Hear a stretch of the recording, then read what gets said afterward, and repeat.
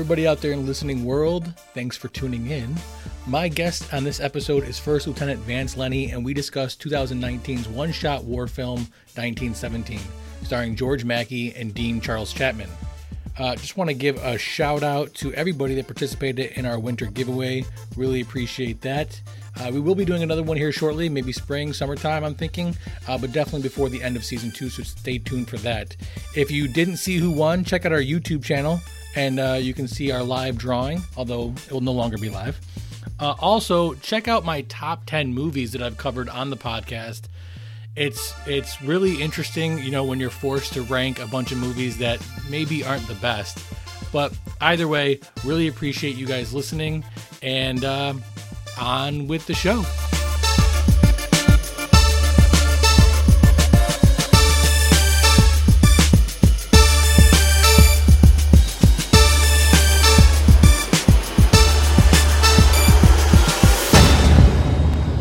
Well, thank you very much for being my guest today, Vance. I really appreciate it. Long time no talk.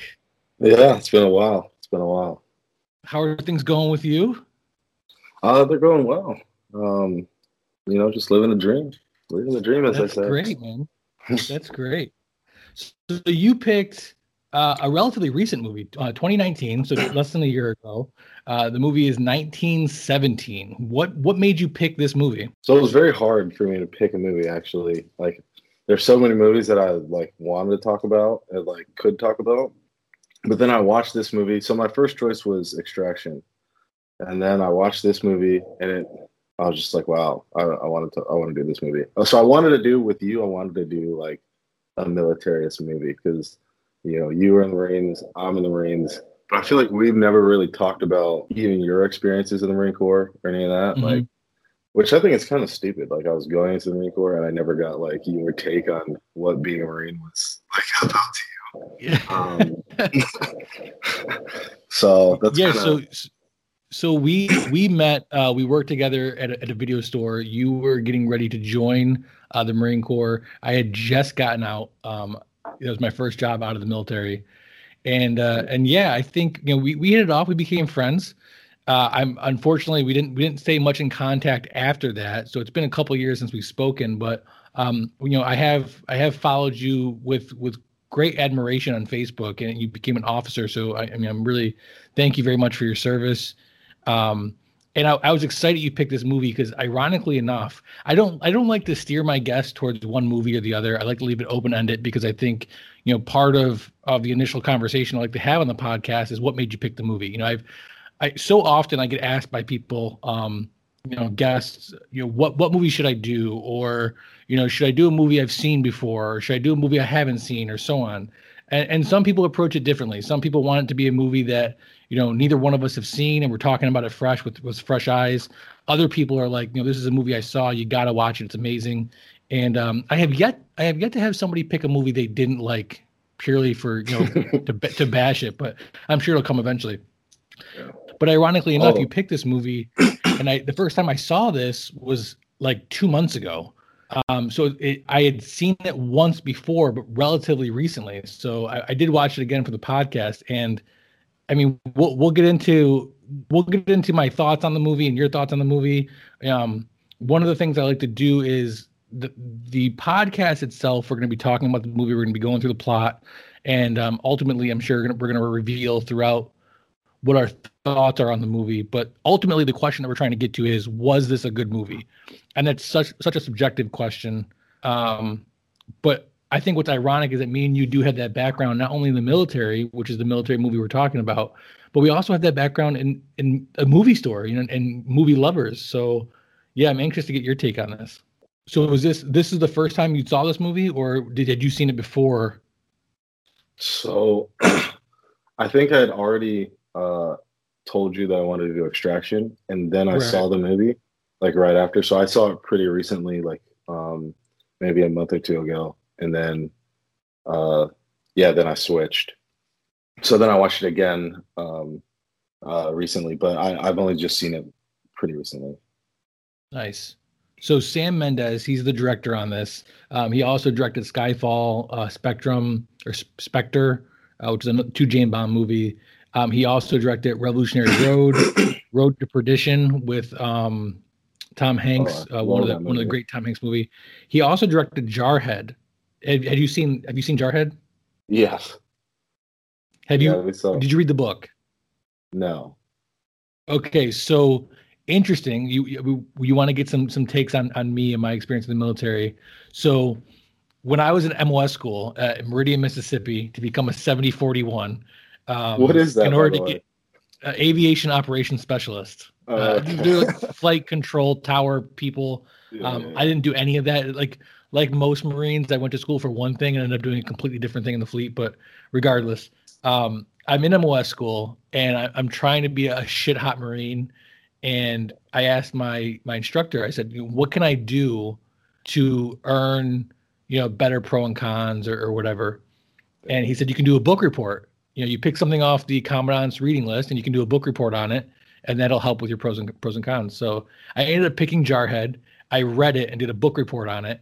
And then about a year later, it was greenlit and came out on a movie. The book is 10 times better than the movie, as they usually are. But the book is so much more about his life after the Marine Corps, whereas the movie takes place mainly, during his tours in Iraq. But regardless, Sam Mendes decides that he has this idea for a movie taking place during World War One. Not a lot of World War One movies. So heavily movies are centered around World War Two, mainly because Americans like to watch war movies that America was in. And America did not enter World War II or World War One until, the date?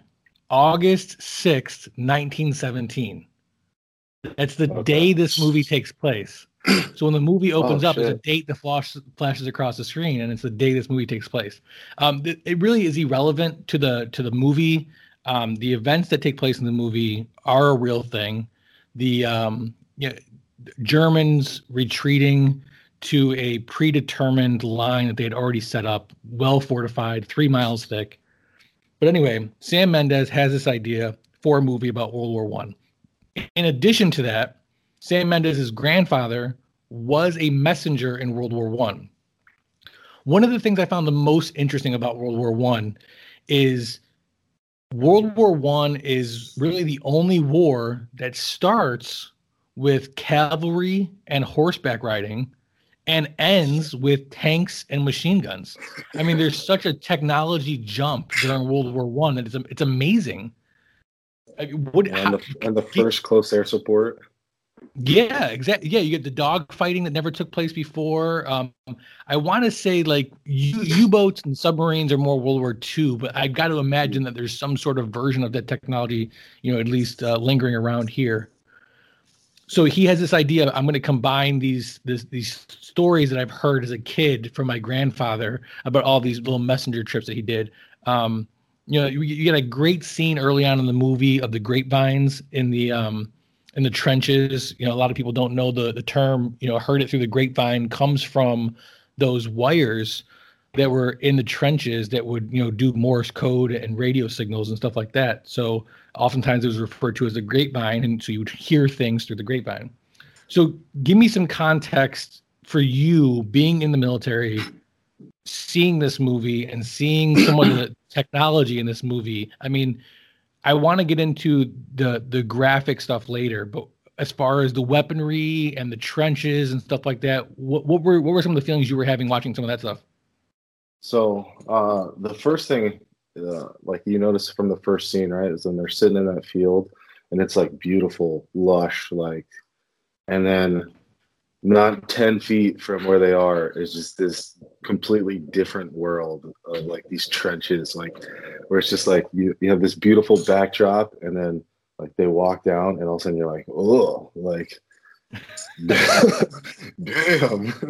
And they're just like in these disgusting like muddy trenches, and for us, like the closest you get to that is like digging out a fighting hole. And that's like a little 2-man pit. Like you have the parapet sandbags around, and you have to place your weapons, and but they don't even have that. It's just like over the top of the trench and they just try to shoot. So um, it's just crazy to think that like they dug all those out to just sit in them for like months and months. Yeah.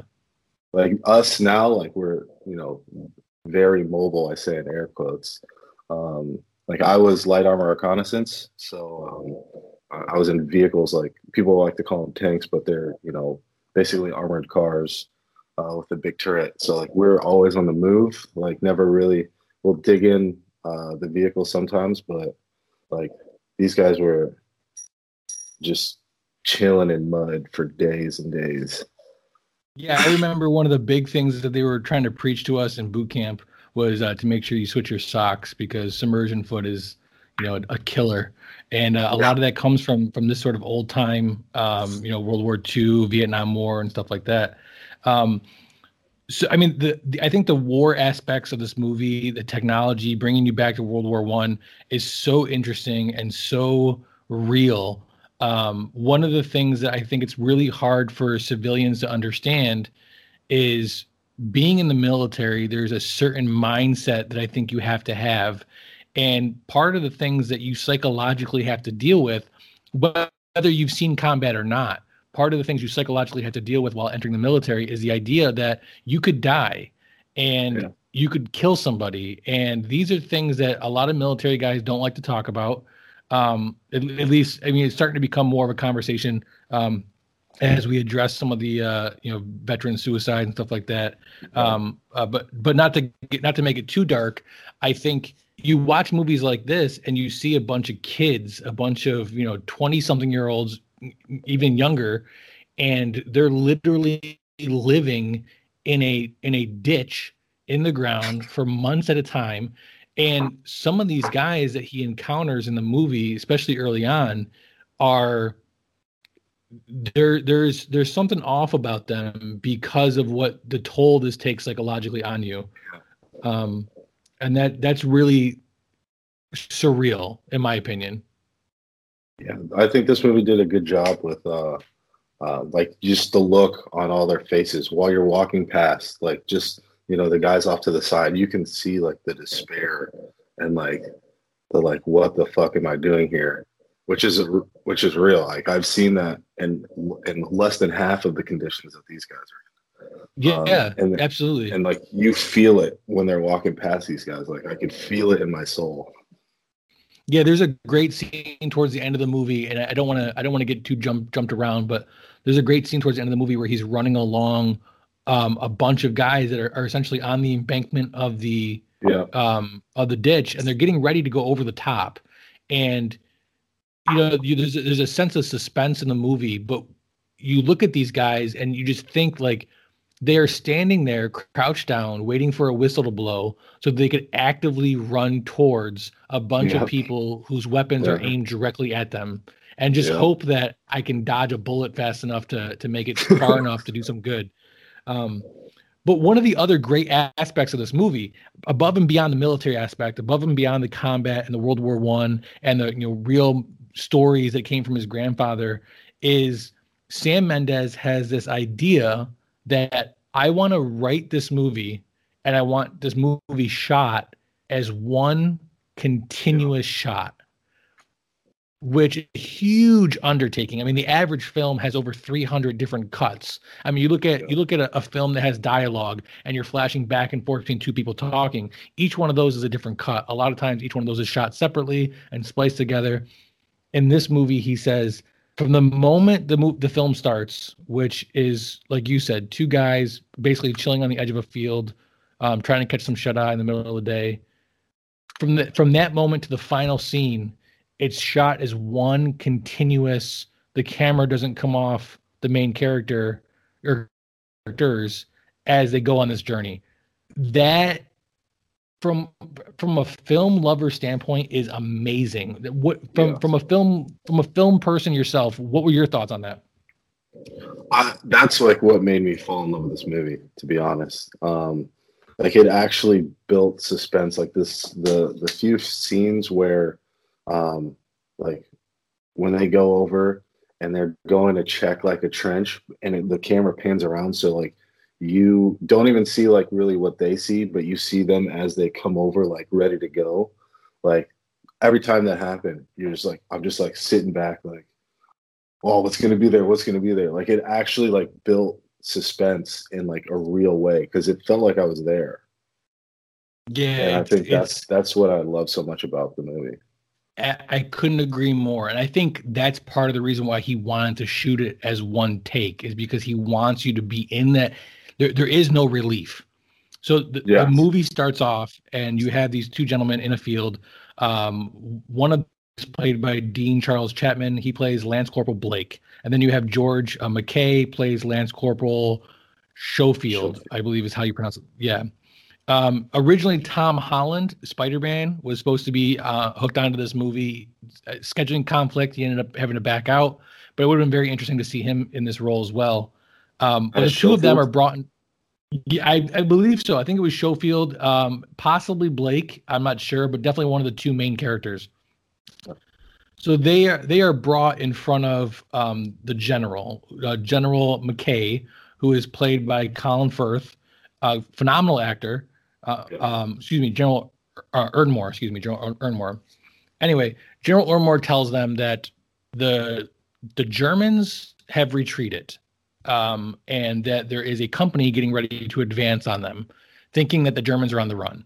But they have some new information that says that the Germans are not on the run. They're doing this on purpose, and they're falling back to a very heavily fortified area. And that the people that are going to be making this advance are basically walking into an ambush, and they're all going to die. It's like 16,000 people or 1,600 people. And that it's up to them. And the reason why they were picked is because Lance Corporal Blake's brother is in this group of soldiers that are going to be making this advancement. They need to make it to this group before they do the advancement, which is going to happen tomorrow morning.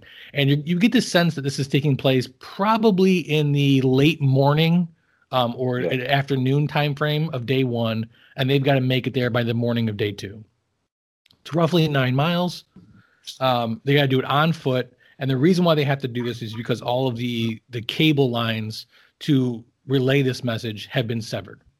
This conversation is happening maybe minute 5 of the movie, which I love. I love that the movie cuts through any of this, backstories and you know what you need to know. These two guys, they're young, they're in the military, and they have this mission. They have to do it, period. They immediately leave the audience of the general, and Lance Corporal Blake is like, done, let's go. And he immediately is marching. Yeah. I mean, he's got his family there. I think there's also Dean Charles Chapman does a phenomenal job here. And I don't know if it was done intentionally or not, but his character is almost projecting that this is so important. This mission is so important to him. Not only because it's his brother, but also because of the importance on the war. Like I didn't get the sense that he was doing this strictly for love of his brother. I got the sense that he was doing this because of 10 different reasons. The general asked, it's got to be important. It's my brother. It's, it's my duty. It's the war. You got this overwhelming sense of like need. He needs to fulfill this mission. That ties in really with when he's asking McKay about his or Schofield about his medal. He's like really digging into him about like where his medal is, why doesn't have it, like why doesn't he think it's important to send it back home to his family. So like that shows that like he is like in it. What's the word? Like not like indoctrinated, but like all that stuff matters to him. Yeah, absolutely. You get the sense that maybe he's been in some stuff, but not nearly as serious as Schofield. Yeah, so Schofield definitely comes out as like the more mature, seasoned. Yeah, more seasoned. He doesn't want to, like, he's ready for action, but he doesn't want to just run in and get himself killed. Whereas Blake is like, let's go. We need to go right now. Yeah, so I mean, immediately they leave the general's presence, and Blake is huff and foot through the trenches. He's moving through crowds the entire time. They're going through trenches. They're literally walking through miles of trenches, and Schofield's kind of lagging behind, telling him, "Hey, calm down. Let's take a break. I mean, he even says like, let's wait till darkness, because they're also Schofield's kind of questioning the intel. He's saying like, we don't necessarily know. We have to walk through German territory to deliver this message, and we don't exactly know what we're walking into. So why don't we wait till darkness and then we go? It's only 9 miles. We can do it over the night." And Blake's like, "No, period. We got to go now. The sooner we get there, the better." And they get to a point in the trenches where they need to go over. They need to go over the top of the berm and through the German territory. And when they get there, the commanding officer has died. The second in command, who is now taken over, he reads the note. I love that guy. He's great because he plays a seasoned war vet perfectly. He's got this note from the general that these two guys are delivering to him saying, "Let me over. I have important duties I need to do." And he more or less calls the general an idiot. They don't know what they're talking about. The Germans were just shooting at us 24 hours ago. We have one easy night, and suddenly they think the Germans are retreating. He basically tells the guys, "You're going over to certain death." When he gives even them comments the at flare. one point. He gives him the flare gun, and he says, first he tells him, while he's kind of like bringing him over to the area that they're going to go up, he says, "If you get injured, stay quiet, because we're not going to come get you until nighttime." So essentially you're on your own for a couple hours. Just shut your mouth so they don't keep shooting at you. Then he hands him a flare gun, and he says, "We don't have very many of these, so do us a favor and throw it back if you get shot. Like, just as you're dying, just throw it over your shoulder." Which is so perfect. I mean, the idea that it's comical, but it's also real that these guys are basically saying like, we're not so much worried about you dying, because that's going to happen. We're more worried about saving the people that aren't going to die. That is like real life, like equipment over body, right? Like, just think about all the times where Marines have like in 29 Palms, when that Marine went missing, they left him out as a road guard, and the only reason they even knew that he was missing was because the rifle counts were off. Which I don't want to sound insensitive by laughing at that, or I think the reason why I find it comical is having the experience of being in the military. Yes. You get that. I mean, you hit the nail on the head. There is a sense of indoctrination, and I mean that not in a negative way, but there is a sense that is instilled in you that no one is better than the group, than the sum. That while your life is important, your life is not as important as the group, as the squad, as the battalion, as the mission, 100%. And I think people understand that. I think military, or Marines specifically, you understand that.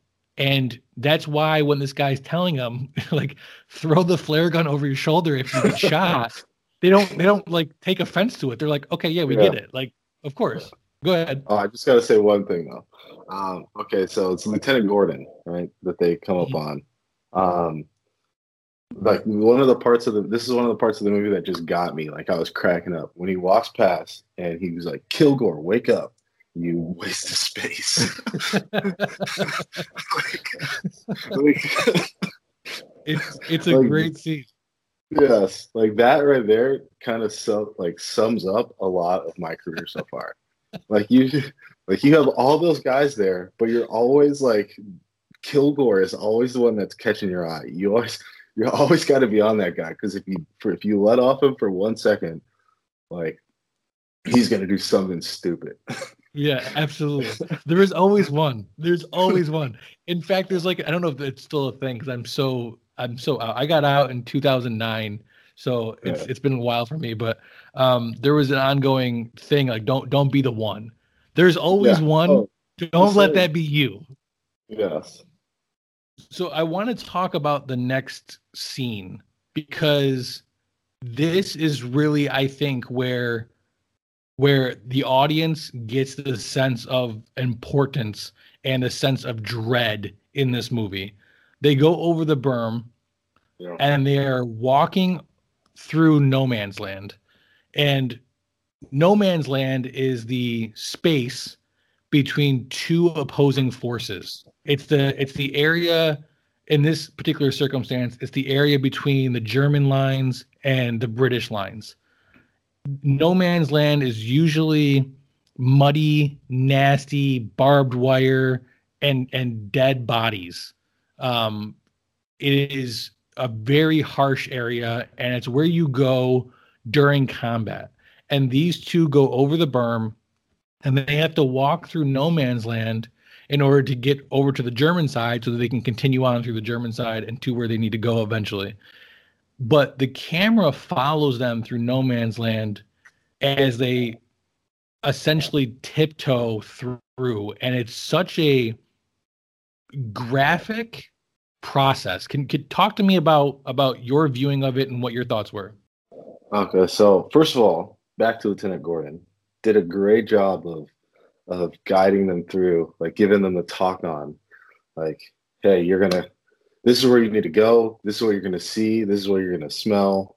Like, that's great officership right there.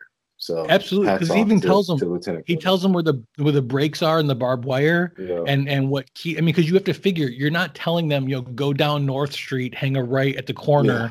Yeah. It's he tells him there's a break in the barbed wire by the praying man, and then you see as they walk through that there is a body hanging in the barbed wire, and it looks like he's praying, and it's very surreal. But keep going.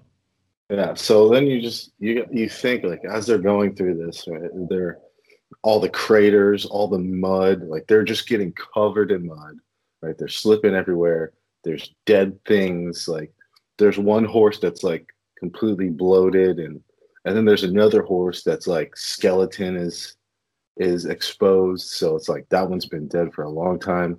And you just got to think, like, the thing that comes to my mind is, as they're going through that, is how would I move, like, as myself as an officer, like how would I have moved my platoon through that space? Like, that's crazy to think about. Like, if you just had all your guys online and then they have to run through that while they're getting shot at, like, I'm up, they see me, I'm down, set, like, buddy rushing through that, like, that just the just thinking about that, the feeling that gives me, you just have to think I would do it. And, it's orders, I would do it, but like that's crazy. Like, that space there is, no man's land is a good name for it, because no man should be there. It's a pretty crazy thing, and again, this is all being shot as one continuous shot, or it's being portrayed to you as one continuous shot.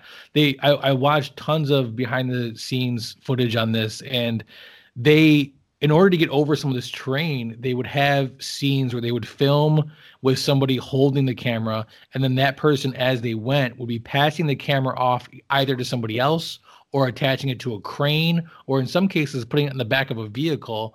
Then the crane or vehicle would move for a distance and then stop. And then somebody would take it off of the vehicle and keep going. And so some of these shots are 8 to 10 minutes long, and the camera is transitioning between 2 or 3 people or vehicles or whatever. And it's seamless. You don't notice it at all. Mm-hmm. The director said several times that he took a lot of comedy in reading some of these recaps from people who would say, "Oh, I spotted a cut there," or "I spotted it," and he's like, they were picking out things where there wasn't cuts. They were telling me places where there was cuts that they knew there wasn't one. He wanted to know how I shot that, and it is so seamless. There's really only 2 distinct moments in the movie, and I'll talk about them when we get there, that you can tell that there is a break in the film there. But yeah, this whole scene is very anxiety ridden, because you don't know what they're walking into. You're seeing just a wasteland that they're walking through. They get to the German. Hold on. Oh, go ahead. Before we go there, we got to talk about. So, I know. you're gonna say. This is so gross. Schofield is holding some barbed wire out of the way, using his hand, which I don't know why. I guess like in the moment, maybe you think that's the best idea. Like you have a whole rifle to do that. I was So just he's holding up his hand, and then of course, like, and this just shows like the relationship between him and Blake. Like Blake moves through, right, and it's just like his character. Like, he's got like the wrist, the bracelet. the silver bracelet on, and he's got 2 rings on. Like he's this character that's like so about being in the military, but also like there's still this piece of individualism in him, and then you can tell his brain is just not on the same level as Schofield. So he moves through, bumps the barbed wire, and it pulls the bar out of Schofield's hand. So now he's just holding the barbed wire in his hand. So his hand gets all cut up. So now he's like, his hand's fucked up, got to move through. He gets down into a, and then Blake again, he gets down into a crater, and then Blake just plops his body in and forces Schofield to put his hand down inside of a dead body. The hand that just got cut open. Inside. Not only am I cringing from watching this, but I am immediately thinking he's getting his hand cut off. Like it's infected, and he just cut it off. Might as well just cut it off at this point. He wraps it in like bandages, which in the neck are just muddy and nasty. It's horrifying. So they managed to make it through no man's land. They get over to the German trenches. They find them emptied, and they get to a point where you find out previously that Blake is very good with directions. So he knows where he's got to go. They're in the German trenches. They get to where they need to kind of move forward, and the trenches are blocked. And the only way they can really go is through this kind of underground tunnel, which they find out while moving into the tunnel that it's essentially a barracks. It's a dwelling for soldiers. It's all emptied, minus a couple cans of nothing and some empty bunks. Dog food. And dog food. They see a massive rat, which is another thing you got to think. These trenches are not only going to be muddy and nasty that you're living in for months, but they've also got to be rat infested and just horrifying. But anyway, while being slightly distracted by the rat, Schofield sees a tripwire, which at this point when he finds the tripwire, 2 things immediately come to mind. And this scene is shot so well because the tripwire could be a trope that they tiptoe around and try to maneuver through. Like that could have been really drawn out, as they walk through the German bunkers and stuff like that. But instead, you get about 4 seconds between tripwire being found and massive explosion. When they find in that 4 seconds, 2 things enter my head. Number one, why were they not looking for tripwires previously? Because that would be I'm immediately going to think the place is booby trapped. But 2, your anxiety goes through the roof because this rat is running around on the ground where he's identified the tripwire is. But before you can even react to the rat, the explosion happens, and it happens almost right next to Schofield. Blake manages to remain conscious, finds Schofield in the debris, and is quickly trying to get him up and get him moving so they can make their way out of this trench and out into the open. It's such a claustrophobic scene. Yeah. Schofield can't see because of all the dust in his eyes. Have you ever do the cinnamon challenge? No. So there was this thing, this was back when I was in high school, so probably long before you, but there was this thing where it's impossible for you to eat a tablespoon of cinnamon. And for the listeners, I am not condoning doing this. Do not do it, because when this was a thing, I'm such an idiot. When this was a thing in high school, I immediately thought a tablespoon of cinnamon, I could easily eat that. And when you go to do it, the cinnamon, when you swallow it, the cinnamon immediately coats your entire throat and you can't breathe. And you can get seriously injured. But I luckily didn't. I spent, 10 minutes coughing up cinnamon until I can catch my breath. But the reason why I bring that up is because that's immediately where my mind went when you see Schofield, because he gets up and he starts moving.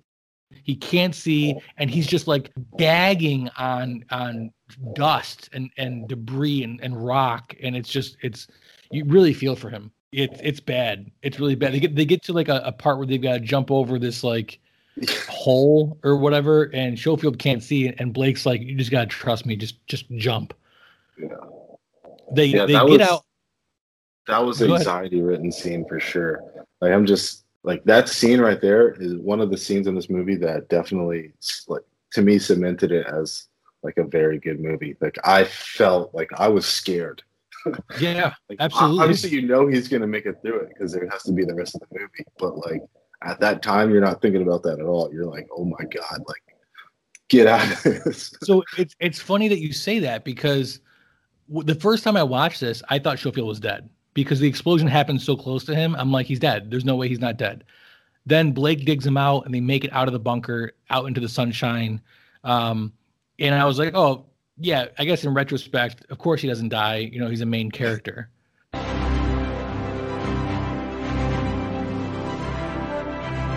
DFAT Comics is the publishing branch of Don'tForgetATowel.com, the only place to travel geekly. Focusing on creator-owned and independent titles like Hollowed, Pursuit of Plastic, and Fairy, and many more. DFAT Comics will be a mix of genres appealing to every kind of reader. Join the new source of comic book entertainment with DFAT Comics. They clean themselves up. They continue to move on out of the trenches, and now they're behind what was at one point the German enemy line. They walk through the woods a little bit. They have a very interesting conversation where Blake tells a story about another guy, and did he tell you how he lost his ear? Yeah, he's a showboat. He makes things up, but the real way he lost his ear is he was complaining to his girlfriend, who's a hairdresser, about how shitty the conditions were here. So she sent him some real foo-foo, hair care product that smells like, what do you say, peanut butter, I think? Honey. Honey, that's what it was. It smells like honey. So he lathers his hair all up with it at night because he doesn't want to wear it in front of his boys. Lathers his hair up at night with it. Oh, it's because he didn't want to carry it in his pack. Oh, is that why? Yeah, which I could definitely relate to. You just like, I don't want to carry this. Any ounce, like, what's it? The saying is, ounces equals pounds, pounds equal pain, or something like that. Like it just starts at at the lowest level. It's like no matter how small something, like every little ounce adds up to a pound, and a pound adds up to pain. Absolutely. And then you just prolong it over miles of walking. It's awful. Yeah. But anyway, he wakes up in the middle of the night and a rat is licking this honey shit out of his hair. The rat freaks him out. So he, screams or moves or whatever, scares the rat, and the rat bites his ear off. Yeah. Which I thought this is a great story. It takes you for a moment out of what is happening to them. I mean, this is moments after one of them almost died. And you get this sense that they are still focused on the mission. That it is still, what has just happened to them is no sweat off their brow, and they're going to continue to march on. Is kind of what I got out of that. Yeah, that's Blake, because Schofield, right before that, Schofield's like, why'd you pick me? Like, he's pissed. He's like, why am I here? And Blake's like, hey, man, I thought it was going to be something easy. Like, I thought they were going to send us to get food or something. Like, I didn't know it was going to be this. And so obviously Schofield, having just been an inch away from death, is just pissed off. So Blake tells this story that completely like changes the mood, like releases the tension that's there from what just happened. And that's like a real thing. Like you're going through like the worst stuff. Like you're sitting out in the field. It's raining, pouring rain for days. Like you're sitting in a hole. You're all muddy and cold, and like Like you're starting to go internal, like you're starting to go in the black as they call it, and like someone just can bring up a funny story, like anything to make you just chuckle for a little bit, and like that just brings you out of it, brings you back, into the moment, in with the boys. Like, it's not so bad, we're together. Like, because that's like the worst thing. Once you start to go into yourself, like go internal, then you just become miserable, and it makes every situation like that much worse. But like that's where the camaraderie comes in. So that's what Blake was doing there, was lighten the mood, lighten the tension. Like, that guy lost his ear, that's funny. Okay, now I'm ready. I'm ready to keep going. It's funny that you say that, because I was just thinking the same thing, is that, a lot of times being in the military and talking about this type of stuff to civilians, you oftentimes talk about the camaraderie and how you're fighting for the guy next to you, not really the overall war, and how there is such a bond, with people in the military. And, we joke around between branches, but even the military as a whole has a bond. And I think individual branches have their own bond too. I mean, I see another Marine oftentimes out in the streets, I have a Marine Corps t-shirt on or something like that. And I get, thank you for your service, your URA, or, Semper Fi or something like that. And that's where that comes from. That's where that camaraderie comes from, is because, like you said, you have a shared experience, even if you weren't next to each other, at the time. You have a shared experience of this dark thing that you faced and the camaraderie that came out of it. And I think that that's so shared in the military that you don't necessarily have to be in the foxhole with the guy to know we both had that thing, Yeah. Even more so with Marines, because all of us go through like infantry training. Yeah, the crucible. I mean, it's the end all test at the end of boot camp. And for those of you who are interested in knowing more about this, I highly recommend a documentary called Ears Open, Eyeballs Click. It's probably one of the best documentaries made about Marine Corps boot camp, and will show you kind of what that is and why, if you have a loved one that has been through that or is going to go through that, why 3 months can completely change who a person is. But so moving on, they go through the woods, they have this conversation, they come out on the other side, there's an open field, and on the other side of the field is a farmhouse. The farmhouse looks pretty well destroyed, although there are still 4 walls and a roof. All the windows are broken out. The inside is completely emptied. They have to go clear the farmhouse in order to move on. In doing so, there's a dead dog, which is sad. Dogs are cool. In doing so, they come out the back of the farmhouse and they notice that in the air there is a dogfight happening. Dogfight is the term used for World War I, World War II air-to-air combat. Now, you have to imagine these are not F-18 fighter jets. These are biplanes. These are, twin winged planes. A lot of times, specifically during World War I, they don't have missiles or, gas they can release on the people below them. They oftentimes would just take a crate full of grenades into the plane with them. They would fly over enemy territory, pull the pin, and drop the grenade. But in some cases, like the case that we're watching in the movie, these biplanes did have, mounted machine guns, or at very least they would carry their own rifle and be able to shoot while flying. So you have 2 British aircrafts chasing a German aircraft, and they're having this dogfight.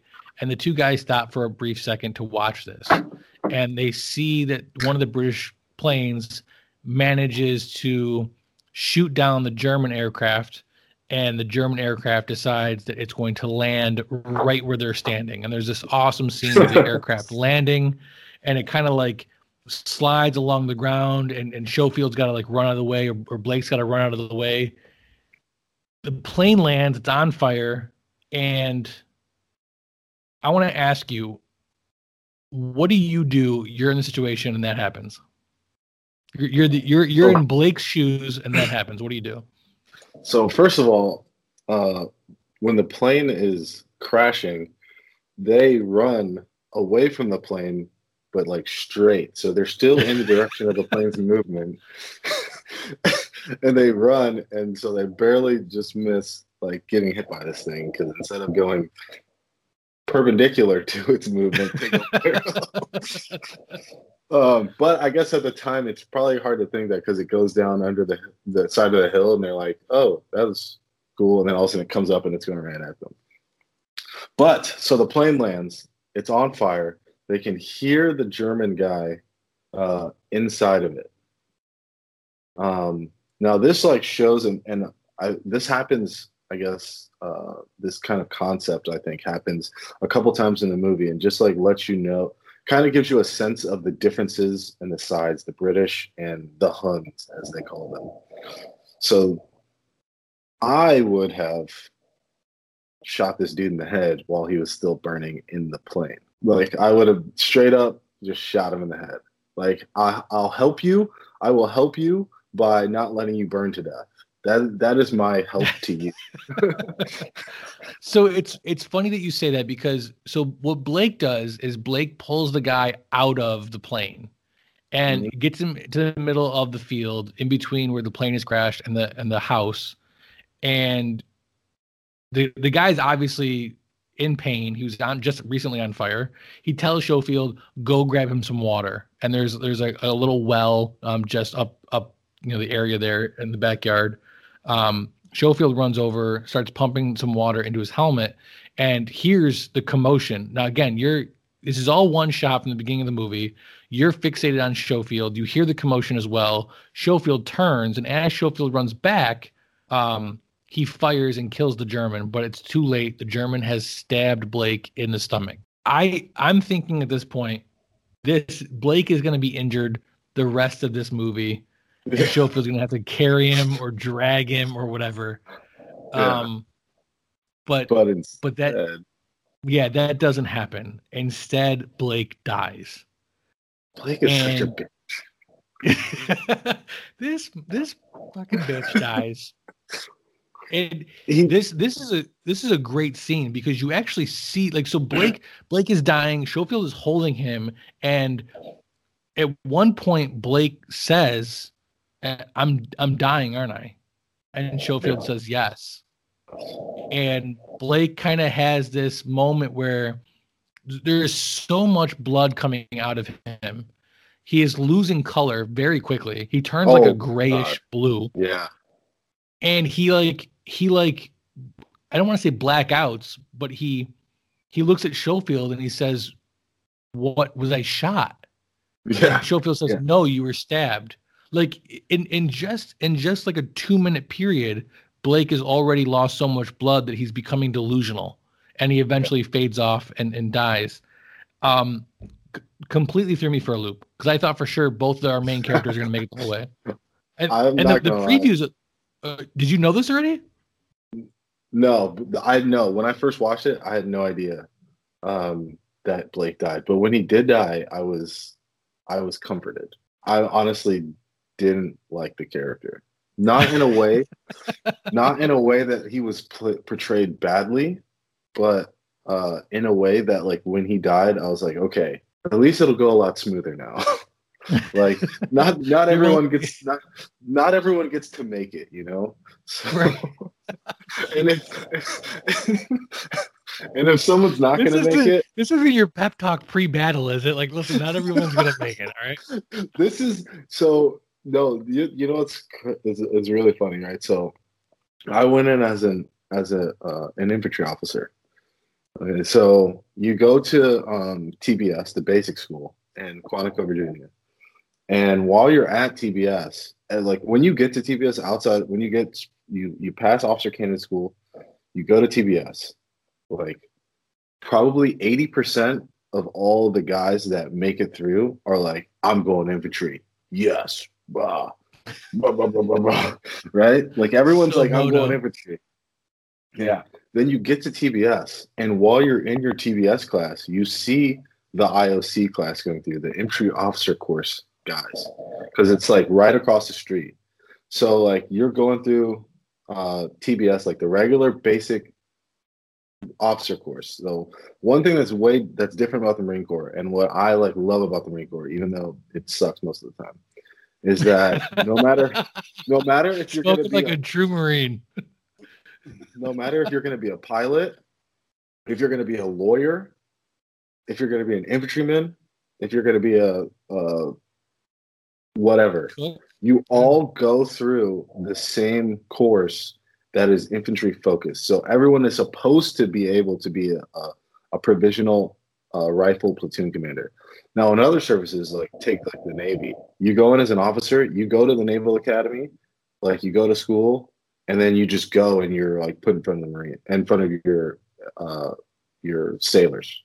Like, so there's a huge difference between like a naval lieutenant, well, not a lieutenant because that's a captain, but a naval ensign or a lieutenant junior grade, and a Marine Corps second lieutenant, first lieutenant, because they actually have leadership like training. Like they've been put in front of their peers and been forced to lead them in infantry scenarios, like digging in, like, so everyone does all this, right? But while you're there at TBS, you see the ILC class and you see these guys, and they all look like the guys that are in the trenches. Like, and this is like, you're happy, you're getting weekends off, you're like, you know, stuff isn't going so bad, but you see these guys that are just like, every time you see them, like you rarely see them, but every time you do see them, they look like a dead Blake. Like their faces are sunken in. They're like, there's no, you look in their eyes and they have like a 1,000-yard stare. Like their eyes are blank, right? And then you go through the first couple field exercises, and then after the first exercise, you probably have like 70% that want to be infantry now. You go through the second one, and then you're down to 15% that want to be. And then they hear all this. They hear all the stories of the things that happen in ILC, because ILC is like a very, like you don't talk about ILC. ILC is the Fight Club of Marine, right? So no joke. And literally it is the Fight Club of the Marine Corps, because all you do is fight each other. But like you hear all these stories, you don't know what's true, you don't know what's fabricated or whatever. But like all Marines, though, all officers in the Marine Corps at least have a taste of what it's like to be like an infantryman, where you don't have that in other branches. Yeah, well said. Well said. I mean, you're always taught you're a rifleman first. The idea is that it doesn't matter what your MOS is. If you got to pick up a weapon and fire it, you're going to do it proficiently. And I mean, the Marine Corps gets a lot of respect for that reason. So Blake dies. Yeah, Blake dies moments after he saved Schofield's life. Yeah. The German's dead, and Schofield manages to kind of he's approached by two other British officers or British soldiers or whatever, who get him up, get him moving. He moves Blake over by the building, takes I think the orders from the general that they got to deliver. His rings. Yeah, takes his rings, takes his dog tag, and immediately is approached by another group. They have a couple of vehicles, and they're heading kind of in the same direction. So they say, hop in, we'll carry you as far as we can. This is where the movie to me goes from, and spoilers to the end of the podcast where we talk about whether or not we like this movie or whether it's a good movie, but this is where the movie goes from amazing to like pretty good. Like it takes a step down for me at this point, because they drive for a little while, the vehicle gets stuck, all the guys hop out, they get the vehicle unstuck. Well, hold on. Let's not. We gotta talk about Mark Strong here. Okay, go ahead. Not Mark Strong. Hold on. Let me look at my notes real quick. Kevin Smith. Yeah, Mark Strong. Okay, so he comes in. All right, so when they're in the back of the truck, I actually really enjoyed this part. Okay, interesting. First of all, Captain Smith comes along, who's Mark Strong, right? Who is this guy's he's a bad guy in Sherlock Holmes. Is he a bad guy in Kick-Ass? I think. I don't think he is. No, he's a bad guy in Shazam. Probably most recently, bad guy in Shazam. He's been in a ton of stuff. He's got a very, very memorable face, very forgettable name. Yeah. Yes. Yeah. When I saw him, I was like, "Oh shit, I know that guy," and then I had to look him up. But okay, so he comes in. He's like, "Hey, what do you got going on?" Blah blah blah. Yeah, come with us. We're trying to get up this way. Now, he talks to, and so this is the first time in the movie, and time between when I watched it the first time and when I watched it the second time, there was a theme that I thought this movie had way more of than I realized when I thought about it the second time when I was watching it, of like this Hollywood concept that like officers are idiots. So like I think a lot of officers in the movies are portrayed as being young. The idea is that a lot of the officers that you see in movies are first lieutenant, second lieutenant, fresh out of school. They're green. They don't know shit. They show up and they're immediately put above the staff sergeant Gunny, who's been out there for 20 years and, has dirt under his fingernails. So they try to portray the officer as being dumber than shit as compared to this enlisted guy who's been doing it. Yeah. And then also you have like which I couldn't agree with. Field grade officers. They also show the field grade officers who are like, I am royalty and you are all peasants. So like those are the two ways that officers are usually portrayed in movies in Hollywood. Now, what I want to bring here. So Mark Strong, actually, the officer that he plays in this movie, definitely you can tell is a good officer. Mm-hmm. But like I think the major or whatever that's over him that he speaks to for like a second, in the car. So he's the guy that they're all making fun of in the back of the truck.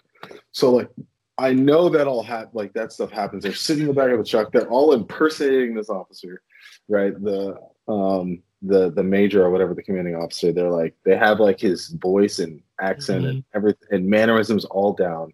And that's definitely, because even like as a lieutenant, we had that for our commanding officers for sure.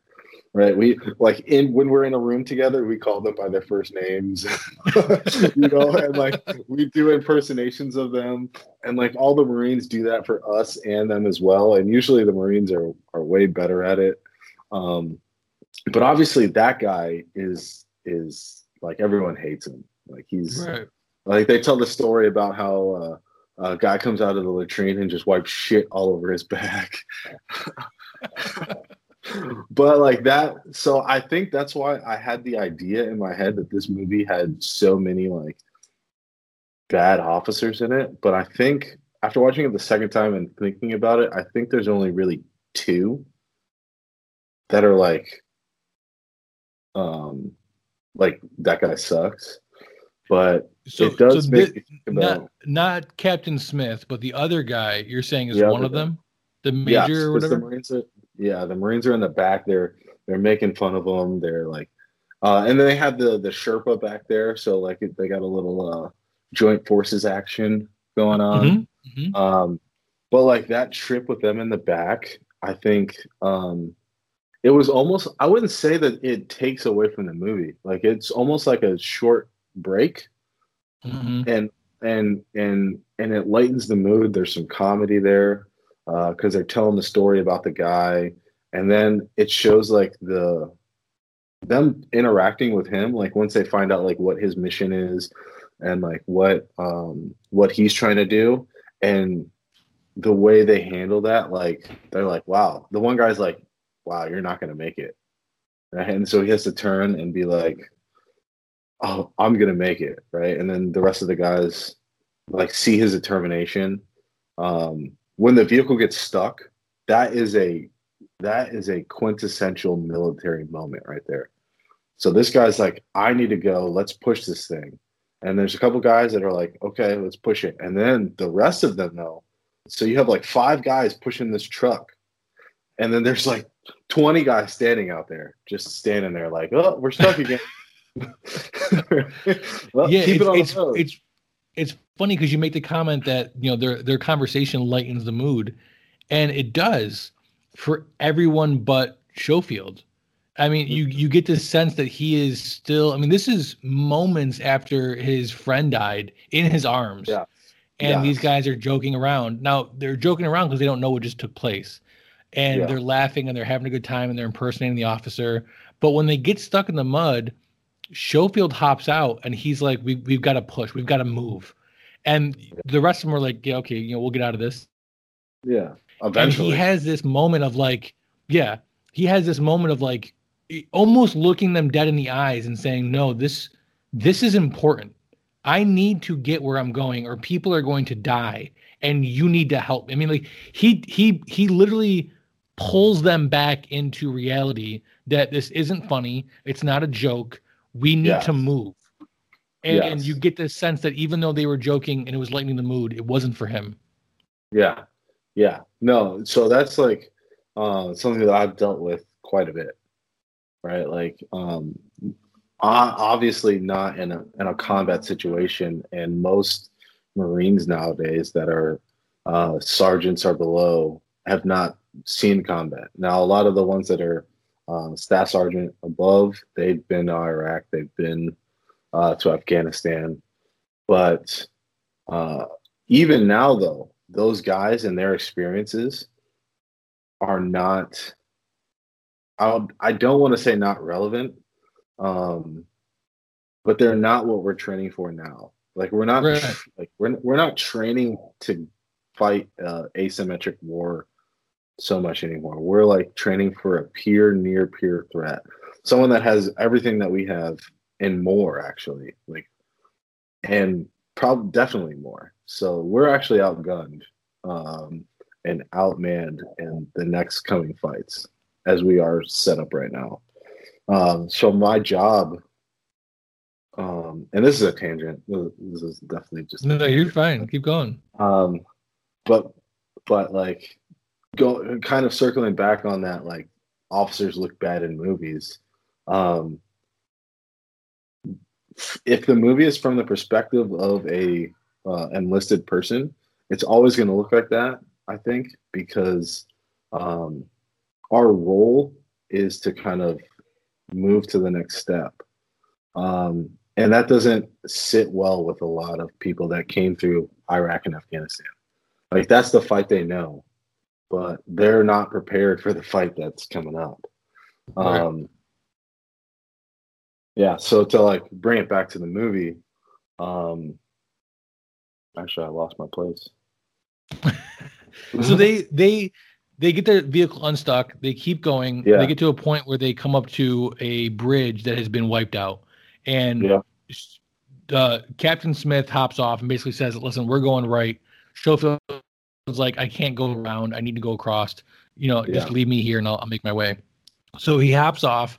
He attempts to kind of go across this bridge on foot. The bridge is maybe 50 yards. But he, on the way across, he takes on some gunfire, manages. So this is where I think the movie starts really kind of making me angry.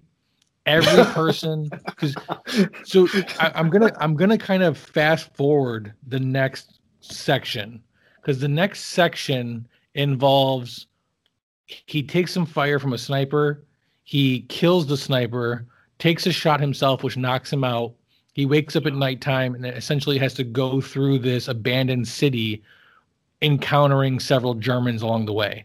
My issue with this whole train of scenes here is that every German he encounters is a stormtrooper from Star Wars who can't shoot worth of shit, and it's one idiot after another. Now, I understand the occasional stray bullet in this movie, but up until this point, I'm thinking the movie is highly accurate, and I feel really in the middle of this war that's happening. Yeah. But he gets shot at probably about 5 times by a sniper. All 5 are shots. I was like, wow, that sniper sucks. That sniper sucks. He takes a bullet and knocks himself out. And like I'd mentioned earlier, this is the first time in the movie where you have a definitive cut because he knocks himself out and wakes up at nighttime. Yes. So there is a break in the movie here. Don't forget that he shoots 7 rounds at the sniper. The sniper who had a clear open shot of him trying to walk across, trying to tiptoe across the top of a bridge, misses him, and he hits the sniper from the ground to put him in the position that he's in once he gets up to him. Right. So that bothered me. Yeah. I had reservations. He wakes up. Well. He wakes up at night and goes through this city. He has this encounter with a person, a female and a baby who's hiding. Again, I thought all of that was throwaway. I could have done without that. He encounters two more Germans who are, I'm assuming at least one of them was drunk. I think they're both drunk. Yeah. Okay. So they're in the middle of a war zone and drinking to the point of intoxication. I understand you're invading a full city, you come across some wine, you might take a few sips. And I also understand taking that wine or brandy or whatever back to the foxhole or the trenches or behind the line and getting shit face off of it. They are by themselves because remember the Germans have retreated at this point. So you have probably a small battalion of Germans in the middle of a city that they are anticipating the British coming to in order to follow them on their so-called retreat. And they're drinking. They're drinking to the point of excess. They get. Go ahead. I don't think that your tone makes it sound like you don't think that would actually happen. I think that if it were to happen, they deserve to be shot like they were. Yeah. Yes. So I think that that's definitely a realistic scene. I think that would absolutely happen. If I went out with some of my Marines, that I had in my last, and they came across, some drink while we were doing something, and I left them be for, a few hours, I definitely would come back to those motherfuckers. 20 minutes. Yeah. So let's glance over that then. I'm willing to accept the fact that them being drunk is not, out of the ordinary. He kills one of them. About that scene. So I was counting. So back to the round count. I was counting, and so he shot the pilot twice. Okay, that's right. Yeah. So I'm going to give the movie the benefit of the doubt that he reloaded sometime when we didn't see him. Sure. But when it comes to movies, if you don't see it on screen, does it really happen? Then True. He shoots at the sniper to kill him 7 times. So I know those guns only held like 7 or 8 rounds. But so I was looking into it and I was like, wow, they really fucked this up, didn't they? But if you give them the benefit of the doubt that he reloaded after killing because I bring this up because I saw it in like a review somewhere, that he reloaded after he killed the pilot. They actually were pretty accurate because after he killed the sniper, he didn't shoot again. Like at all? That's right, because he kills the one German in hand-to-hand combat. The Hollywood choke. Yeah, with the Hollywood choke. And then he doesn't shoot again. So at first I was kind of knocking the movie for that. And then after I really watched it, I was like, you can give a movie a benefit of the doubt at least, 1 or 2 times. So I'll give them it there. They were actually pretty accurate on that point because he never shoots again after that. So it's funny you bring it up because it has been a topic of conversation on several episodes as to how much slack do you give a movie. And from what I've found and the people I've talked to, that needle kind of moves. And it largely depends on how realistic the movie attempts to be.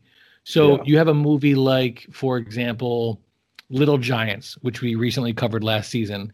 And you give the movie a lot of slack because you're talking about kids and, Pee Wee football and, the what could and could not happen sways pretty heavily.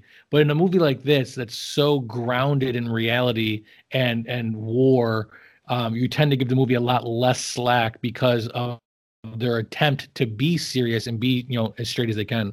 So it's funny that you bring that up. So he kills one German, he pushes past the second one and attempts to basically just run out of the city. In doing so, the German chases him and fires several shots at him. Now, not only does the German miss every time, but the German is following him in more or less a straight line, which again pisses me off. That not one shot, we couldn't get struck in the arm or something. Like we couldn't get anything. So this brings up something that I said earlier on this part with the guy that he killed first. So that guy, right? He has him up against the wall, and the guy doesn't know that he doesn't have any ammo or anything, and he basically gives him an opportunity to live. He says, "Be quiet." Mm-hmm. Right, just be quiet. And he takes his hand off his face. And of course the guy yells, right? So that shows the difference between the British and the Germans, right? Like the Germans are there to kill everybody and kill everything. And the British, so it shows like the difference in the sides, like who's the good guy and who's the bad guy? Well, who's the aggressor? I guess you're gonna say, yeah, like that guy, he's like, obviously this guy could have just killed you. Right. So like I'm giving you a chance to live, and he doesn't give a fuck. He's like American or English or whatever he says. Yeah. Like, come. And he tries to take out his knife and kill him. So like they are absolutely the aggressors, and the British are like, a lot of them still kind of have like hold on to a humanity that's like, I don't want to kill you if I don't have to, where the Germans are like, I'm gonna kill you. Yeah, it's funny. I didn't get that, but now that you mention it, yeah, I mean, between that and between Blake pulling him out of the plane earlier on, I think that's definitely. I wonder if that was done on purpose. I think it was. I think it was because there was when they were in the barracks, they come across like they're in there and they're like, "Oh, guys lived in here," and then there's the picture of the guy's family, and it kind of like it's almost like they attempt to humanize them. And then they quickly just like kind of take it away in two different aspects where like I think they purposely tried to show them like I can think of no reason why they would have saved that guy. Yeah. The German, like he was literally fighting their brothers in arms in the air. Yeah. But like that's the humanity in them that they're like, he's a person and he's hurting. Like, I need to save him. And then what does he do? He kills Blake. Yeah, he kills Blake. Like, here's this guy. Like, I caught you by surprise. I could kill you right now, but I'm not going to. Be quiet. And then what does he do? Pulls out his knife, calls for a friend. Mm-hmm. Yeah, I didn't even pick up on that. That was well said. So Schofield runs out of the city. German gives chase. He manages to make a last ditch jump into the river. I'll say one more thing on the fact that he did not land any shots. I think movies make shooting a gun while running and doing all sorts of different stuff and wearing all sorts of gear, like they make it look easy, but it's not at all. Especially if you're like kid. You're a pizza box, aren't you? Come on. No, I'm not. They are running expert. in a straight line. The German is what, maybe 100 yards behind him, and they have a rifle. I'm a double expert. Okay, I did shoot sharpshooter rifle one time. Okay, but I fixed it. Okay, but the combat, like doing it. So I went to New Zealand. and did some training with those guys. Now, mind you, I did the shoot like just off the street, basically just showed up one day and they're like, hey, like come do this. And like the other Marines had been working on it for the whole week. But it was a combat shoot. They didn't do like table one like we do, right? And we've actually changed ours. So I'm interested to see what this new the new rifle training is going to be. But they basically just do a table 2, but that's like elongated, and you start up close for the prequal, and it's all in kit. Like you are moving like the whole time, and you go back, and then to actual call you move forward. And I did pretty fucking bad. Like I like you have to like when you're running and then you get in a position and shoot and then like you get back up, run, and like that stuff is not easy. So I think that it's very, very plausible that those guys while chasing someone and trying to shoot at them, even in a straight line. And when I was shooting, you know, it was with an RCO, like with an optic, and like, you know, obviously the weapon wasn't really zeroed to me because I used someone else's rifle. Like they were like, hey, come tomorrow and shoot. And I was like, you know, anytime you get to pull a trigger, it's a fun time. Absolutely. But like you're talking about like an M14 or a what's the German weapon?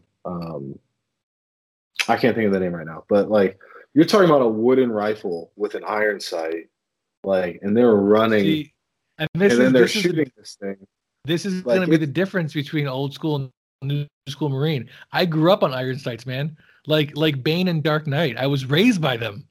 I didn't get a scope until, you know, I mean, like iron sights are where my bread and butter are. I didn't get a scope until I was nearly a man. No. But so here's what I will say though. I will say this: if you're conceding the fact that the German was drunk, which I was not, I was saying I'm like there's no way he's drunk. He's in combat. But if you're saying that he's drunk, then that makes it a world difference. But the other thing is the German shot like 7 or 8 times. I actually didn't count their shots because there was 2 of them. Eventually, there was 2 of them that were chasing him. I did not count their shots, but just thinking like, hey, they got this city, they're burning it to the ground. You know, they're like they think they're like gods, like you know what I'm saying? Like you get the sense from them that you know, at this point they think like they're the greatest military on earth, and you know, yeah, I mean at this point they're winning. So, like, until the Americans showed up, they were winning the war. So the other great thing that happens during this chase scene is the sun starts coming up, which is done in such a nonchalant way that I don't think like the first time I watched it, I didn't even realize it had become daytime until let me back up. All this top 40 music is so boring. Geez, I sure wish I had something geeky to listen to. Well, I've got just the thing for you, stranger. Who are you and how did you get in my house? Don't even worry about that. If you're looking for the latest, greatest, and geekiest podcast around, you should check out Those Geeks You Know. Those Geeks You Know? Wow. 3 friends talking about comic books, movies, TV shows, all the things that I geek out about. But seriously, you gotta leave now. Be sure to check out Those Geeks You Know on iTunes and Stitcher. You can also like us on Facebook and Twitter and tell everybody that you know.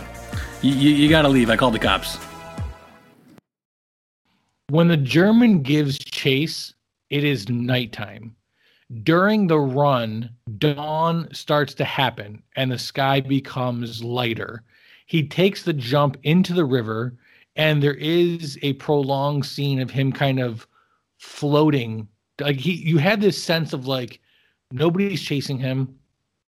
He's floating down a river, and it's just calm, and he can take a breath.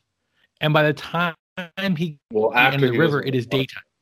After he goes over the waterfall, yes, that is a little bit of a panic. but then it's daytime, and it's not the first time I watched it. It wasn't until daytime where I'm like, wait, when the hell did the sun come out? And then watching it the second time, you see like the kind of prolonged dawn come up, which I thought was really well done. But the part that we skipped over when he was with the girl, that's when he realizes that it's morning. The bell tolls 6 times. So he's like, oh shit, it's 6 a.m. Oh. I have to go. And she's like, no, stay. And he's like, no, I gotta go. And that's also when, so that scene I think is still kind of important because it's, instead of the movie like expositing information about like his background to you, like that's where you start to get the sense that like, oh shit, this guy has a family. Like, because earlier he talks about it. So he doesn't mention having a family in that. And I paid close attention to this the second time around. She asks him, do you have any children? Do you have any, like a daughter or something like that? Yeah. And he doesn't answer. Yes, but you can tell by the way that he is interacting with the little girl that he has little girls. And then if you think about earlier when he's talking to Blake and he's like, don't go home. Like, it's better not to go home because then you don't have to worry about never seeing them again. And he like almost starts to break down. Like he went home, he got leave, he went home, he saw his family. And that is like a burden on him because now it's like, I don't know if I will see them again. They don't, and I wish that I didn't see them so then I wouldn't have to worry about it so much right now. So then when he has that scene with Blake, it is very grounding because he does make, it's not just the comment he makes, it's the way he makes it. It is very direct and very, you don't want to go home because you could, you know, you might not see them again.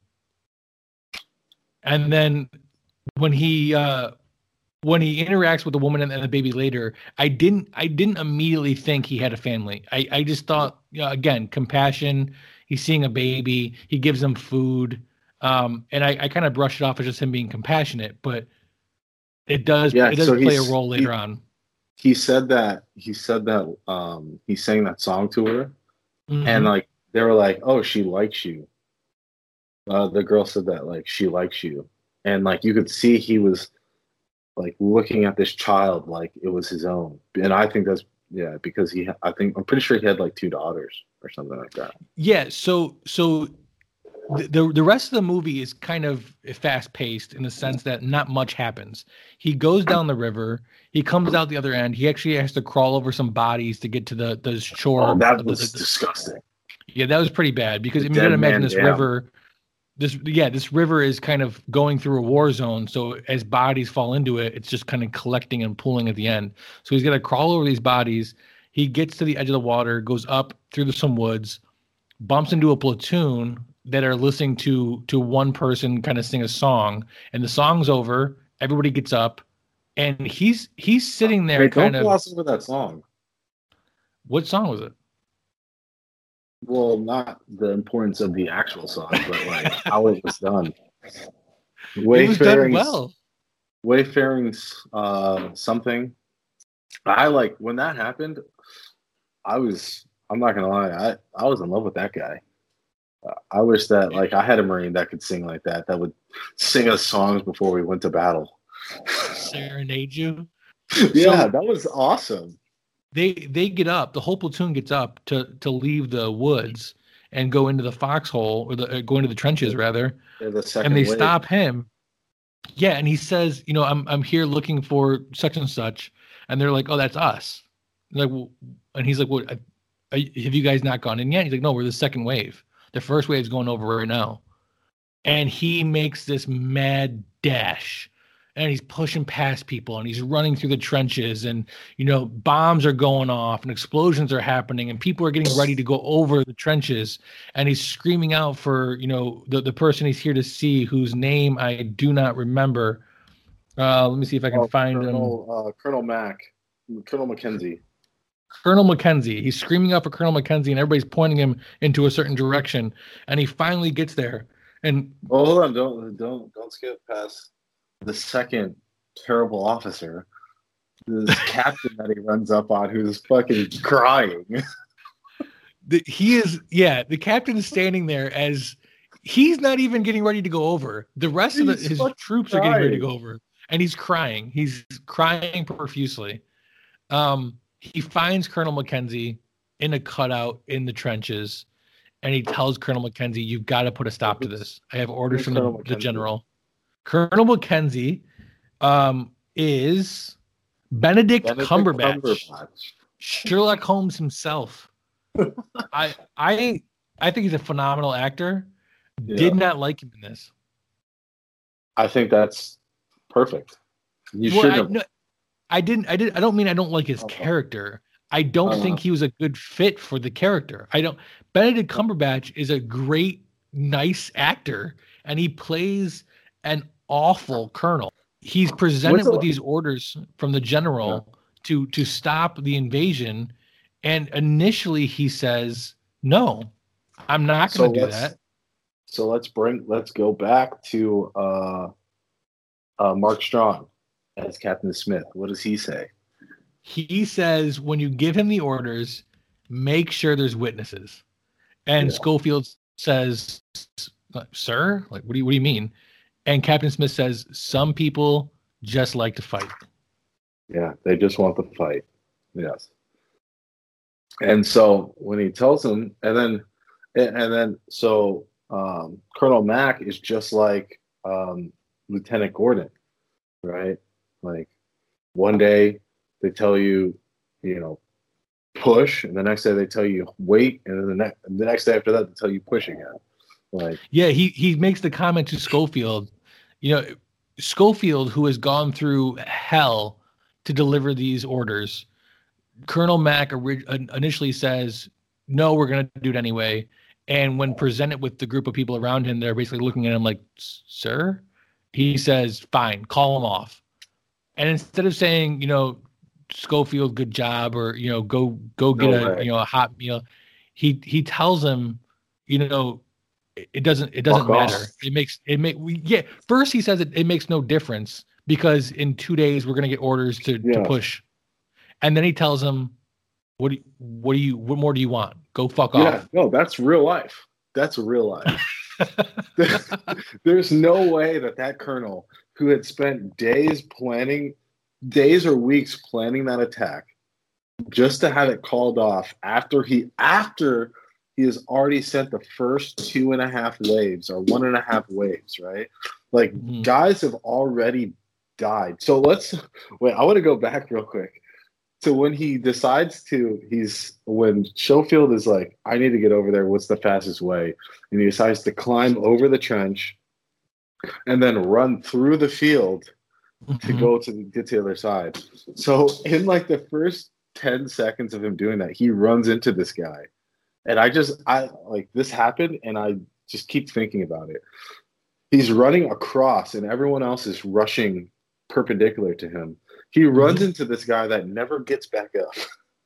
So it's so great that you brought that up, and here's why. So in the behind the scenes stuff, the director, Sam Mendes, tells the actors, "We're doing such long shots that if something goes wrong, keep going, because who knows where I can cut this? Who knows what I can make up at the end?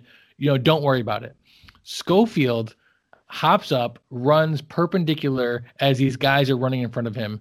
He gets caught up with another dude, not planned. It is not planned. It's an accident. Okay. So he's trained now by the director. Go with it. So he gets up and he keeps running. The extra stays down because he's told that once you hit the ground, your character's dead. Just stay there. So he did. So it's awesome. Funny you say that because the director jokes about it afterwards that Schofield killed a man while trying to run. He killed a man. It's awful. That's so funny because I'm like, wait, nothing happened that would have made that guy die right there. But that makes so much sense. That's hilarious. As Schofield is leaving the colonel's presence, he stops, seemingly by another officer, who takes a moment to say, "Good job. Good on you. So that is real life, right? So the colonel, he spent all that time planning that. He had already sent a wave and a half over, so he knows that like he just had umpteen amount of guys die for no reason now, because in his mind, he's gonna have to send the rest of his guys back over at some point. Right. And so these guys just died. He doesn't accomplish anything. He's gonna have to do it again. He's gonna have to do all the planning again. So like, there's no way that he's gonna say to Schofield, there is no way in hell he's gonna say to Schofield, good job. Right. So he says, fuck off, which is exactly what I would expect him to do. If he would have said, if in this movie, he would have told Schofield, good job, go get some rest, like, good journey, I would have hated the movie. It would have ruined the whole movie for me. Because I've told Marines myself, like, fuck off. To fuck off. Right? Like, this other officer sent you over here to tell me this thing like that I don't like. Like, okay, I got it. Get the fuck out of here. Like, right. Like, no joke. Like, it's not even their fault. That's like shooting the messenger. But absolutely. Yeah. No, but that's absolutely what happened. But then, you know, another officer being there would be the one, and that's exactly how it would go in real life. I think that was extremely realistic. Another officer would come up and say, like, and I think that's how it should go. That's how it would go. Like, at least someone did it, you know? Yeah. So Schofield goes back behind the line. He finds Blake's brother, tells him what happened, presents him with the rings and dog tag. Doesn't tell him his brother died like a bitch. Does not say that he died like a bitch. Instead, he says, you know, he saved my life. And then he goes and finds a tree, and he sits down, and he pulls out a picture of his family and his daughters, and the movie ends. Yes. Such a great movie. So before I get your take on the movie, here's what I want to do. I have developed over many years of intense studies and training with the Sherpas in India. I have 3 questions that will help us answer the overall purpose, which was this a good movie? So we are going to play the 3-question game.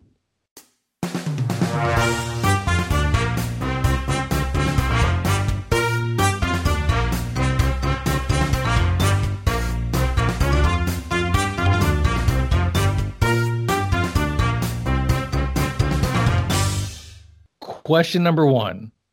What was the message of the film, and do you agree with it? So this was like from a military perspective, this movie was Message to Garcia. I know that you know what Message to Garcia was, but very phenomenal. If you don't know what that is, you need to Google it. But for your message, give us a brief summary. So, and I deal with this on a daily basis. The worst offenders of this are usually junior officers. Myself as an XO, my job is to steer them in the direction that they need to go, junior officers. And most of the time they suck. But Message to Garcia is, if someone senior to you gives you a mission, you need to, like, it's not up to that person to tell you how to complete the mission. So I have this first sergeant, and the guy is, I love him to death. He's an idiot, but I love him to death. One great thing that he says is, don't tell me how to make a watch, just tell me the time. So Message to Garcia is, you get a mission, like, you complete the mission and you figure out how to do it. Like, don't ask me how to figure out how to do it. I give you the mission, you just do it, right? So this movie is a great, I think a great movie for that concept. like Schofield isn't even the one that originally gets the mission, but like he figures out a way to make it happen. And that's what being in the military is about. Like when you get a mission, you complete the mission at all costs. Yeah, well said. Question number 2: how did the movie leave you feeling, and do you think it was intentional? First of all, yes, and second of all, yes. So the movie left me feeling. I think it was all the right feelings. Like it wasn't. So usually when you're in the military and you watch a movie that's based on the military, I feel like you walk away from the movie thinking about all the things they did wrong trying to portray the military. In this movie, I didn't have. I think after watching it the first time, I had those feelings like, wow, they really make officers look bad in this movie. But after watching it a second time and having that like mindset in my head, it showed me that like they actually don't. Like they portray officers in a pretty accurate way. Like because you're always gonna have bad officers, like always. So I think they were very accurate with that. They were very accurate on a lot of aspects of military life, and it really helped. It really comforted me because it made me feel like anyone else could probably feel those feelings. And those are really well said. Those are real feelings. That's really well said. I think one of the aspects of camaraderie that you get upon exiting the military is that same camaraderie that exists while on active duty with other active duty exists with other veterans. And it's a different kind of, like we had talked about earlier, the camaraderie between active duty is, we've both been through the same shit. We both went through boot camp. We both, went through the crucible. We're both Marines. We've been through some tough crap. But the camaraderie when it comes to veterans, much like you just kind of worded it, is the sense of more the feelings. Like we've both been in dark places. We've both had dark thoughts. And it's just kind of this proverbial, without saying it, you know that they felt the same way. And I think that's really well said. So question number 3, what is the most important sequence in the movie? Oh, I knew you were going to ask this question. Why was I not prepared for it? So since the movie was shot with no cuts, can I just say all of it? I'm just kidding.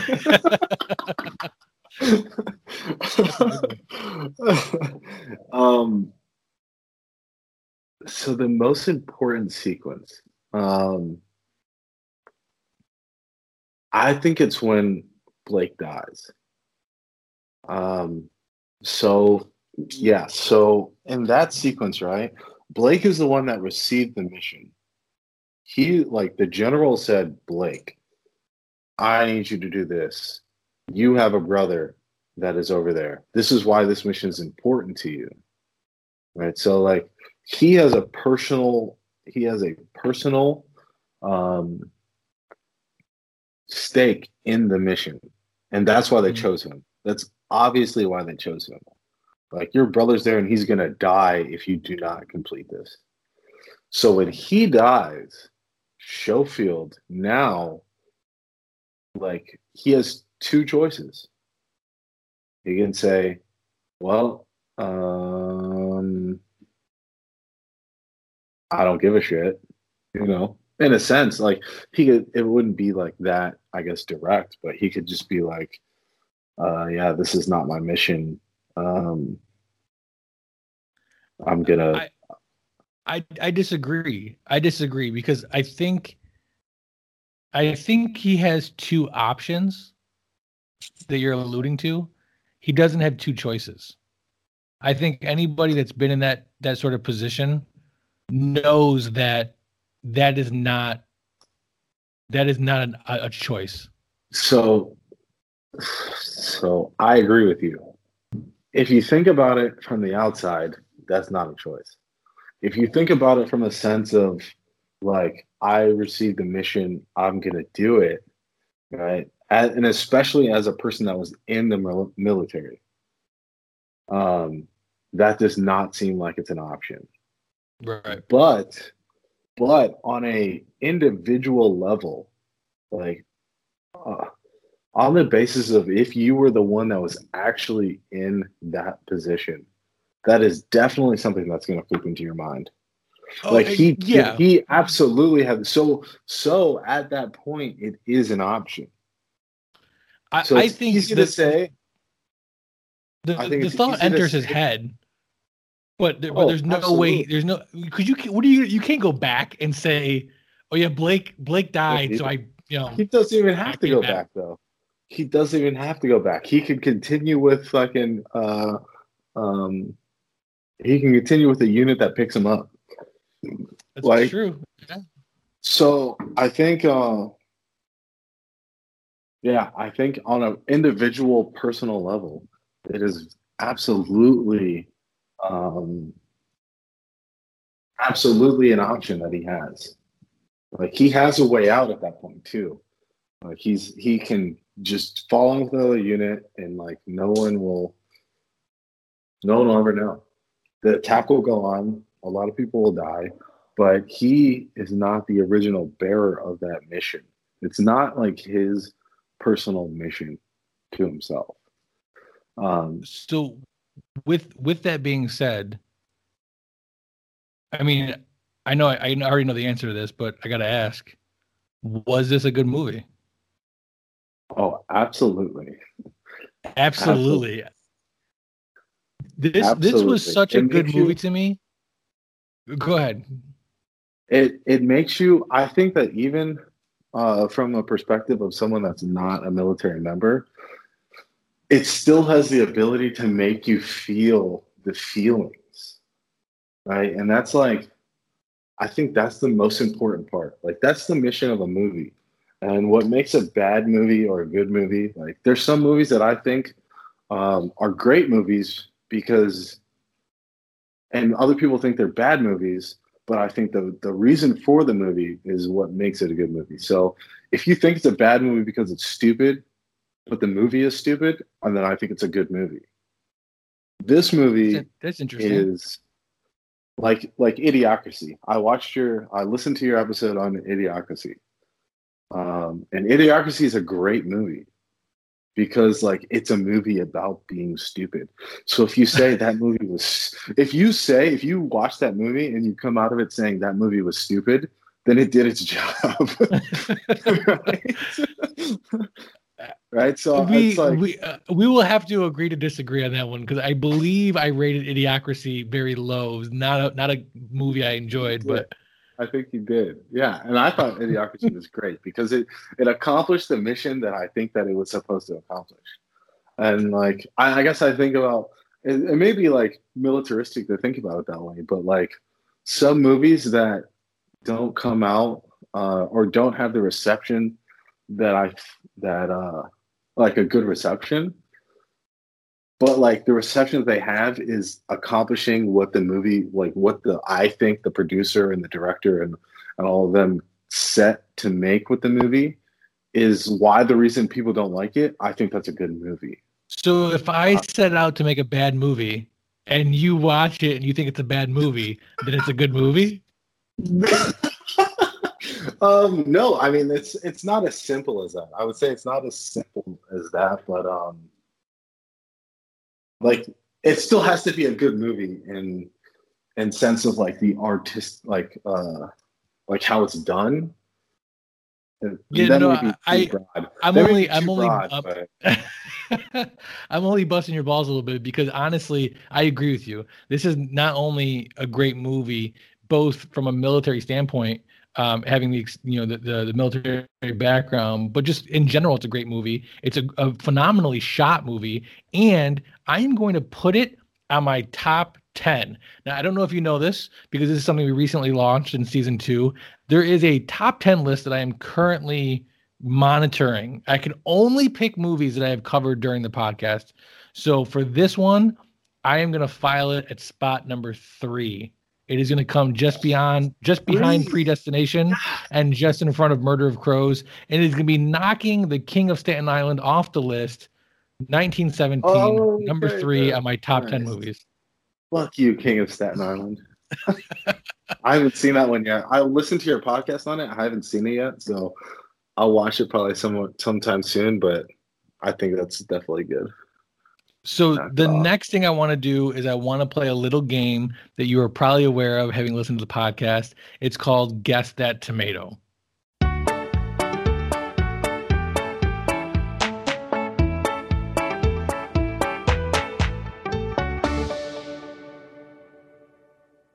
What we're going to do in this game, before I have you guess. I purposely stayed away from looking at that. So I love it. I love it because that's always it's always my fear. Is that somebody that listens to the podcast and then gets on the podcast is going to look it up ahead of time just so they can get this preemptive, I know the answer.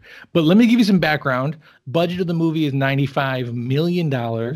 It ends up grossing worldwide $385 million. So a huge hit. So much so it wins tons of awards. It obviously won Best Cinematography because, I mean, come on. It's one of the best cinematography movies I've ever seen in my life. Absolutely. Wins the Oscar for that. It does not win the Oscar for Best Picture, although it was nominated for Best Picture. It loses to Parasite. Parasite, which I don't know if you've seen, but is also I haven't seen it myself, but I heard it's a great movie. I have seen it. It wins Best Original Screenplay, Best Achievement in Directing, Best Achievement in Makeup and Production Design and Sound Editing and Music from written, and it wins Golden Globe for the Best Motion Picture. I mean, it wins tons of awards. Yep. So, what is your guess for the Rotten Tomato score for 2019's 1997 or 1917? I think that it is a audience 92. rated 30,505 people rated this movie. Is it a 92? I think it's a 92. Okay, now here are your hints. Number 1, the critic score. 448 critics rated this movie an 89. I'm also going to give you 3 movies that are within 2% of this movie. So plus or minus 2% of this movie's audience score. Are you ready? Yeah. Movie number 1, The Sisters Brothers. John C. Reilly and Joaquin Phoenix's attempt at a dark Western comedy, which manages to do all of them poorly while still being mildly entertaining. Fuck. I literally just watched this or listened to this podcast, but I do not remember the rating. Number 2, Hereditary.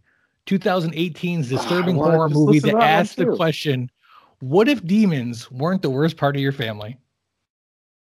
And number 3, Wind River, a movie that follows Hawkeye and Scarlet Witch as they investigate the death of the Punisher and his girlfriend. Oh my God, I feel so terrible because I literally watched all these in the last, I listened to all these in the last month and I don't remember any of the ratings. So you originally guessed 92.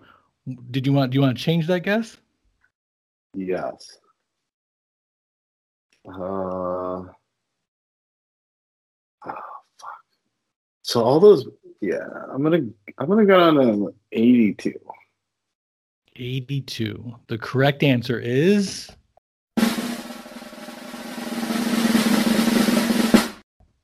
88.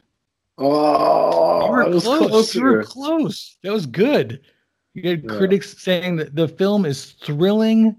The way in which the film is choreographed, the music is very important. The film actually stops, bringing everyone together in a quintessential religious silence.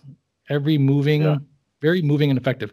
One of the things I really wanted to point out about the movie that I didn't get a chance to while we were talking about it is the director said that several times the motion of the camera is so important to the film because there are scenes that the camera is intended to feel like it's pulling the 2 main characters on their mission, not just following them, but pulling them along. And I definitely got when that they sense. come over when they come over to do the first movement into the trench. The camera goes the opposite way of them. So when they come over with their rifles, the camera is seeing them do it. It's going the opposite way of them. And I think that's what they're talking about there. That was awesome. Well, thank you so much for your time and talking to me about this movie. Thanks for catching up. Any last thing you want to say about the movie or anything you want to plug, anything that's going on in your life? So I was really applauding Sam Mendes for this movie. I did not realize that he was the same director that did Spectre and that other James Bond movie, which I think were horrendous. Really? Yeah. I thought both of those movies were horrendous. Usually you ask people, are you going to ask me what I'm nerding out about? That was the next thing I was going to say. It's a firm belief of the owners of Don't Forget a Towel that everybody geeks out on something. While it may not be comic books and movies, maybe it's trench warfare and dogfighting. So Vance, I have to ask you, what is it that you are currently geeking out on? Okay. So, as you know, the listeners might not know, but I live in Japan right now. I've always been a car guy. And so that's what I'm geeking out on. I have a 1997 Mitsubishi Lancer Evolution 4. And I also have a 2012 Mitsubishi Lancer Evolution 10 that's still in the States being built. And literally I spend almost every second of every day looking up like car parts and tunes and if you're going to ask me what I'm geeking out about, it's on JDM cars and how to make them cooler and faster. I can see that things have not changed. But you know what has changed is when you knew me, I had all these shitty cars, and now I have like less shitty cars.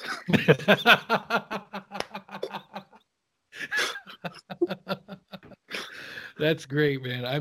Listen, I couldn't be more proud of you, as quintessential as that sounds. You're doing great, and I'm proud to know you. And again, thank you for your service.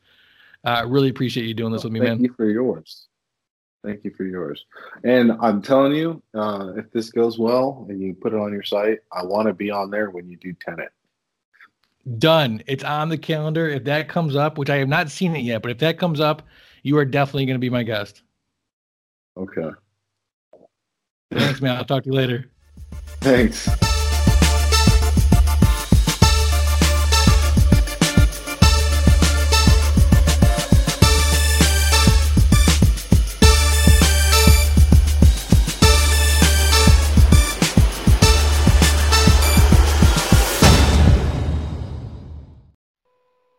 You've got Gutsy Media Podcast. Leave a message about any movies you covered, and maybe we'll add to the show. Thanks. Hey, Gutsy Media, this is Alec Weck, #1 downloaded podcaster on your favorite station, Gutsy Media. I'm calling about 1917 today, one of my all-time favorite movies, and in fact, we actually discussed it in our last episode a little bit, which is episode 3 of season 2, so I encourage all your listeners to download it. But let me tell you about 1917. Fantastic movie. It's up there in the pantheon of all-time great movies. And what I love about it most is that it gives a rival to Saving Private Ryan. Every great movie needs a rival. Godfather 1, Godfather 2. Showgirls, Striptease, Saving Private Ryan, 1917, Zoolander, Zoolander 2. Just amazing films that are unrivaled, unparalleled, fantastic. They're really just two amazing movies at the top of their game. 1917. If you haven't seen it, you gotta watch it. It's absolutely fantastic. Direction, story, pacing, cinematography. It is all the best you will see in a long time, and it's right up there with any great war movie. Thanks.